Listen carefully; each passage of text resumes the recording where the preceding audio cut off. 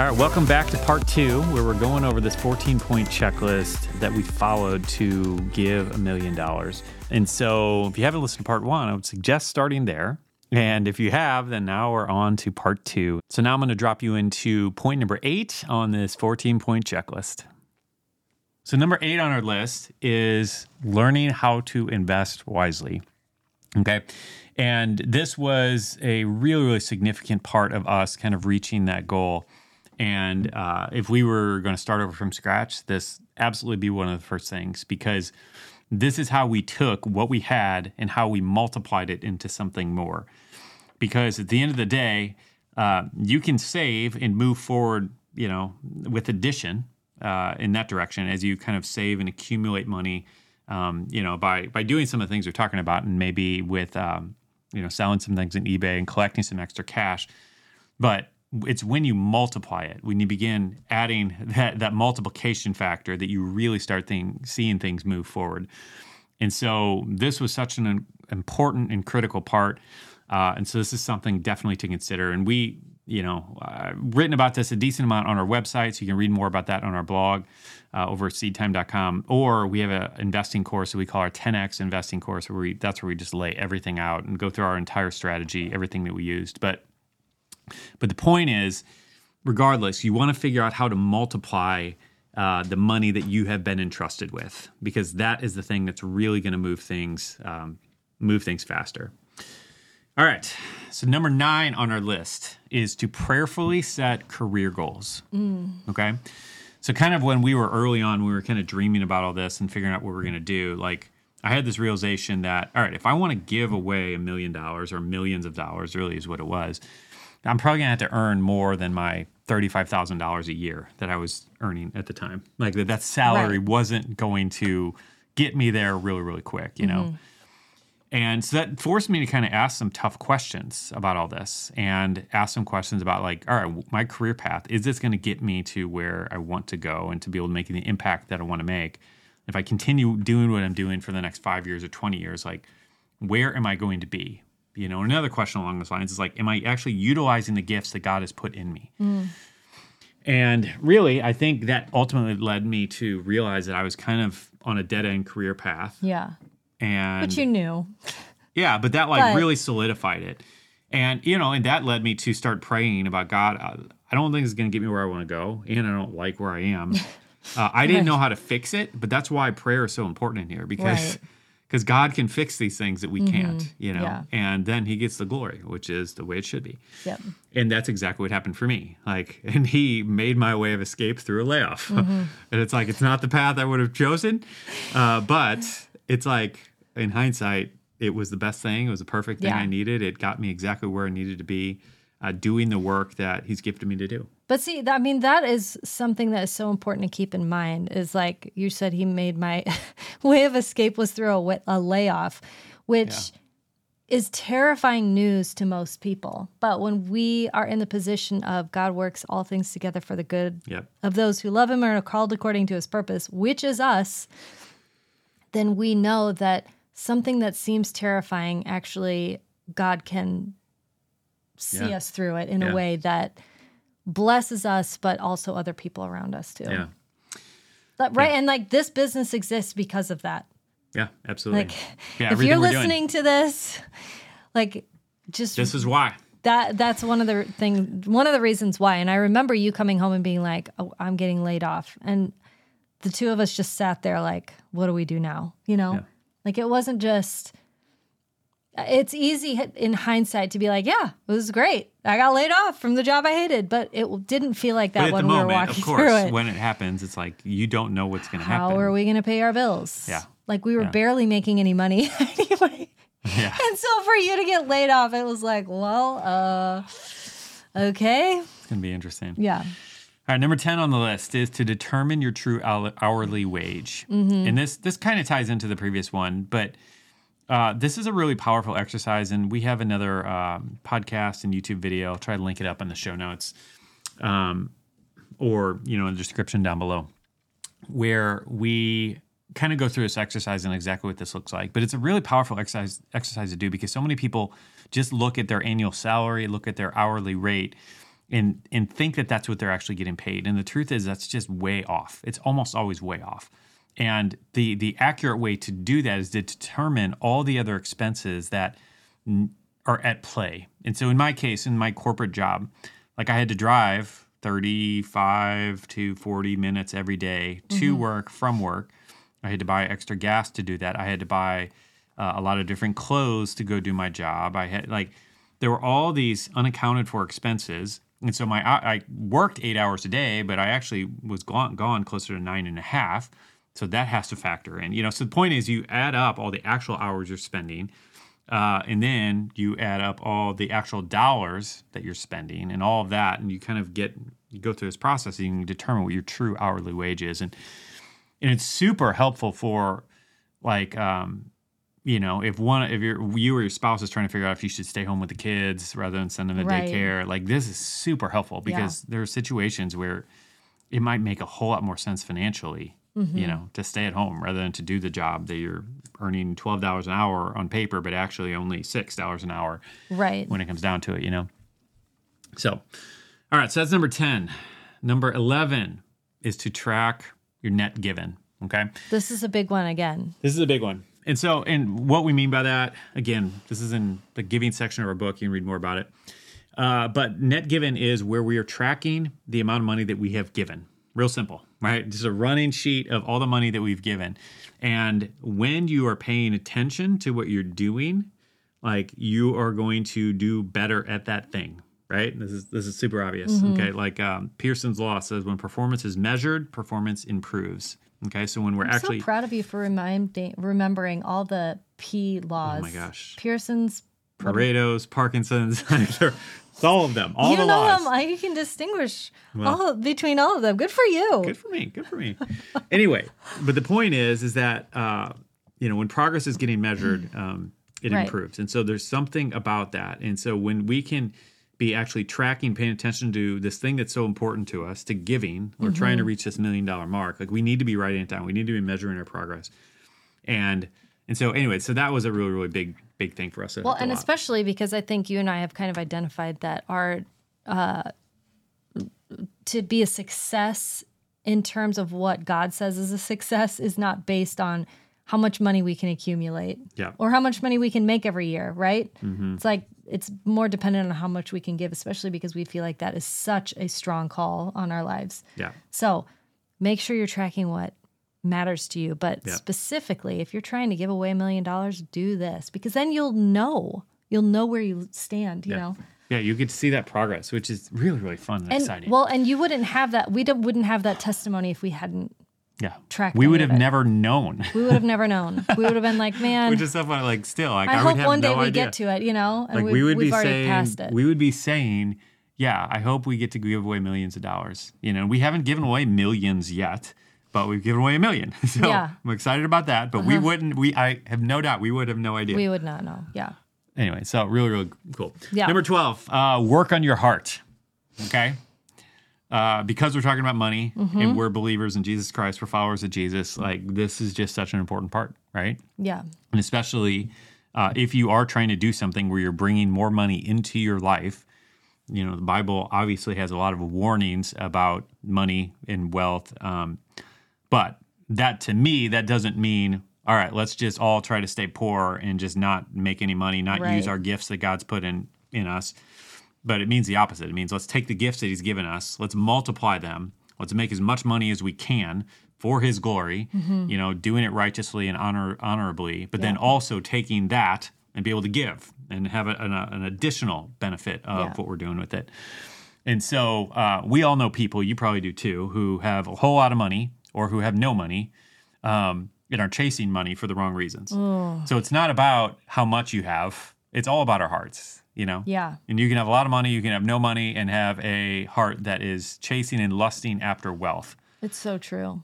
So it's not about the money, it's about our hearts. Yeah. And so it's really important that we work on our hearts and keeping that heart pure. Number 13, spend more on what you love by cutting spending on the things that you don't. There you go.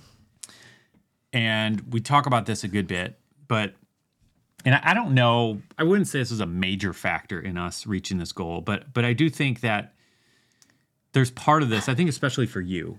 Indirectly, I think it's pretty important because what happens is if you're spending money on things you don't want to spend money on and you have less money to spend on what's really important to you, you're going to feel a lot stingier. Yeah. I think it's just a natural thing there. And, of course, there's always times when it's like we don't want to fix the air conditioner. I'd so much rather spend that money on something else, spend that money on, clothes for me or another saw for Bob, But, and what I mean is I want the air conditioning to work, so I do it. But it's like such a boring thing to buy. But when we're not spending a bunch of money on things that we don't really care about, like I'm trying to think of what we don't really care about. I don't know. What do I you don't not know. care What about? does everybody else? Okay, there was one present that I bought for someone, and it was he wanted a Stanley Cup replica, and I just remember thinking, I don't. Well, and it was like This miniature feels- size. yeah, it was like miniature coffee cup size. right? And it was like $50. Okay. To him, that was super important. To me, I don't watch sports really at all. Sports. So there is no sporting game like the World Series, the Super Bowl, none of that. I would never spend my money on that. But if you find yourself spending money on things like that you're like, I don't really care about, and it's robbing you of like, but I do really want to go on dates with my husband. Yeah. But I can't because what happens is you start getting stingy. I know that's kind of an extreme example, but to me, it makes a lot of sense why this is in here is because it's hard to be generous when you don't feel like your needs are being met or even just some of the desires in your heart being fulfilled. Yeah. Yeah. And I think it comes down to like our approach to all this is one of balance. Like you can take some of this stuff to the extreme and live like a pauper, like in order to do the thing. But I don't know, like if you read, I guess it's 1 Timothy 6, when Paul's given instructions for the rich, of which all of us are rich. Let's be real. If you're listening to this podcast, you're probably rich. And what that equates to. I have a house for my car. Yeah, like what that equates to is if you're making $30,000 to $40,000 somewhere in there, you're in basically the top 1% of the world. Mm-hmm. Like you're rich. Okay, so again, those are instructions for us in 1 Timothy 6, and there's instructions in there about enjoying the blessings of God, and so it's important that we do that, and we're not like. I went to a Jesuit high school and I learned a little bit about the Jesuits, and they would like beat themselves to flagellation. Is that what it's called, or something? Self-flagellation, something like that. Anyway, so they would like. Is that when you have gas? No. And so they would. Anyway, they would inflict pain on themselves, and I don't know if it's to be more righteous. I'm not really sure exactly, but point is. Like I just believe that God loves his kids, loves his children, and I love my children, and I think we have that example of him being our father to, like, it's okay to enjoy something. It's okay to spend money on yourself. Well, and we read all through the Bible about how God wants to bless us, you know? Yeah. And of course that means a whole lot of things. It means spiritual blessings. It means, I think it's, the blessing of having peace in your home, peace in your heart. I think material blessings are like the lowest form of blessing in the grand scheme of things, but they're still blessings. Yeah, for sure. Yeah, I agree with that. So we are not at all the people who are going to tell you, don't ever spend anything fun. Like we want you to, because but there are some people who need to hear. Well, you probably shouldn't spend all of your money on yourself. You actually need to give some more. Yeah. And that's the thing. That's why it's so important to be prayerful, to be reading the word, and to allow God to convict you and lead you in the right direction, because your financial situation is going to look different than everyone else's, and what you need to do in this moment is going to look different than everyone else's. So anyway, all right, number 14 on the list, the last one here, is giving beyond 10%, okay? Ooh. And I say this because I've encountered a lot of believers who, and I was one of them, who I'm giving 10%. I reached the finish line. I'm done. I got it done. And no matter how much money I make, I'm going to 90% is mine, right. 10% is God's. And as I read my Bible. That sentence right there, 90% is mine, 10% is God's. Yeah. That is revealing and and telling. you can do that in such a Pharisaical, self-righteous way of which I think I was doing. But anyway, as I read my Bible, like I tend to believe that everything is God's. And, and while we did have,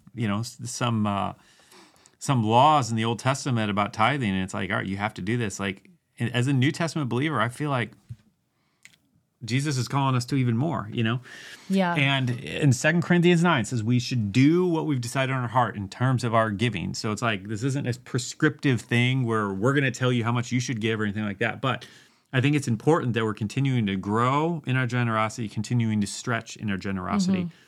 And I think as we do that prayerfully and we're led by that rather than guilt and obligation, again, 2 Corinthians 9 talks about that.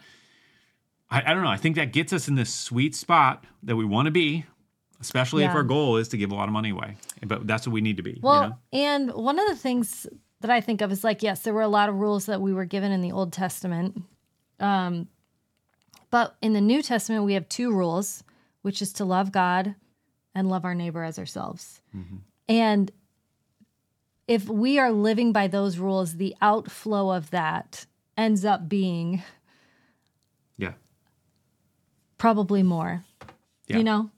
Like it overflows, that love for God and love for people overflows into every aspect of our life. Our finances are just one of them. Yeah, and when you understand what you've been forgiven, it's a lot easier to forgive, and that's a little bit of a different point, but similar idea though. Like when you understand how much you've been given, like it makes it easier to give. Yeah.